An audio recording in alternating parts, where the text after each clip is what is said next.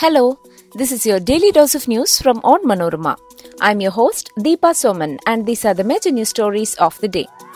We begin with the news of Indian banks writing off over $121 billion in loans in the past 5 years in an attempt to clean up their books.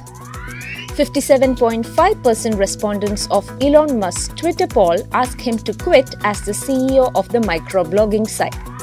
Opposition staged a walkout in the Rajya Sabha after demands for discussion on Chinese incursion was rejected. Supreme Court has said cops are not required to do moral policing or asking for favours. Indian gay couples petition Supreme Court to legalize same-sex marriage. Let's get into the details. Indian banks have written off loans worth over 10 trillion rupees or $121.05 billion in the last 5 financial years in an attempt to clean up their balance sheets, according to the federal government. State Bank of India, the country's largest lender, leads the list with the biggest write-off of rupees 2.4 trillion, the Ministry of Finance said in a written reply to a question asked in the lower house of the Parliament on Monday. Punjab National Bank, another state-owned lender, ranks second with a cumulative 923.39 billion rupees in write-offs. Banks write off the loans in an attempt to clean up their balance sheets after setting aside adequate provisions.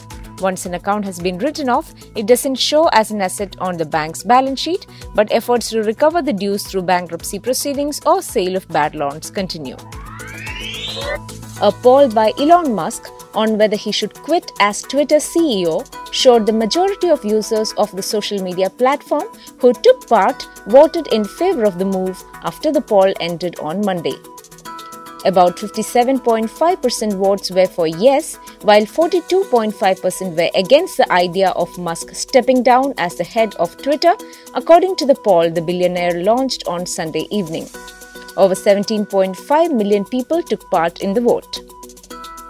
Musk said on Sunday he will abide by the results of the poll but did not give details on when he would step down if results said he should.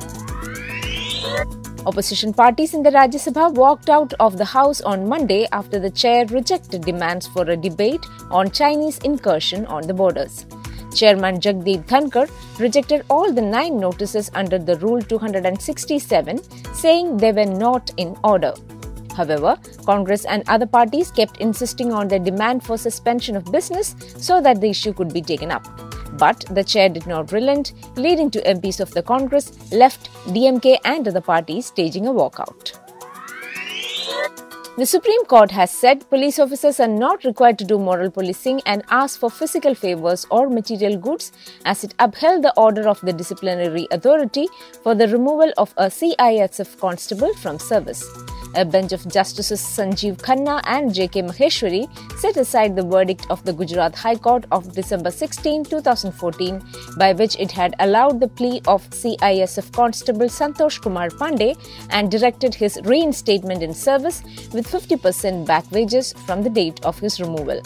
Pandey, who was working as a constable with the Central Industrial Security Force, was posted at the Greenbelt area of the IPCL township in Vadodara, Gujarat, where he was charge-sheeted on October 28, 2001 on allegations of misconduct. According to the charge sheet, Pandey, on the intervening night of October 26 and October 27 of 2001, when he was posted as a constable on night duty at Vadodara in Gujarat at about 1 a.m., one Mahesh B. Chaudhary and his fiancée had passed through the area on motorcycle and had stopped in the corner, which is when Pandey had come forward and had questioned them. As per the allegations, Pandey had taken advantage of the situation and had told Chaudhary that he would like to spend some time with his fiancée. The charge sheet said that when Chaudhary had protested and did not agree, Pandey had asked him to give something to him and Chaudhary had then given a watch he was wearing at that time. A complaint was made the next day by Chaudhary, which led to inquiry against Pandey, resulting in an order of termination of the service. The bench said that in its opinion, the reasoning given by the High Court is faulty on both facts and law.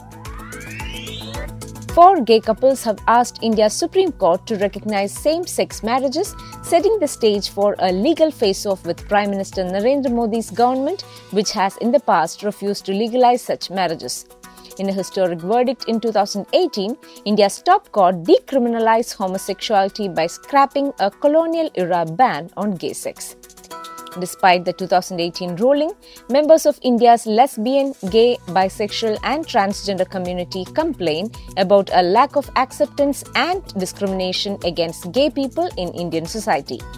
LGBT activists say that while 2018 ruling affirmed their constitutional rights, they are still deprived of legal backing for same-sex marriages, a basic right enjoyed by heterosexual married couples.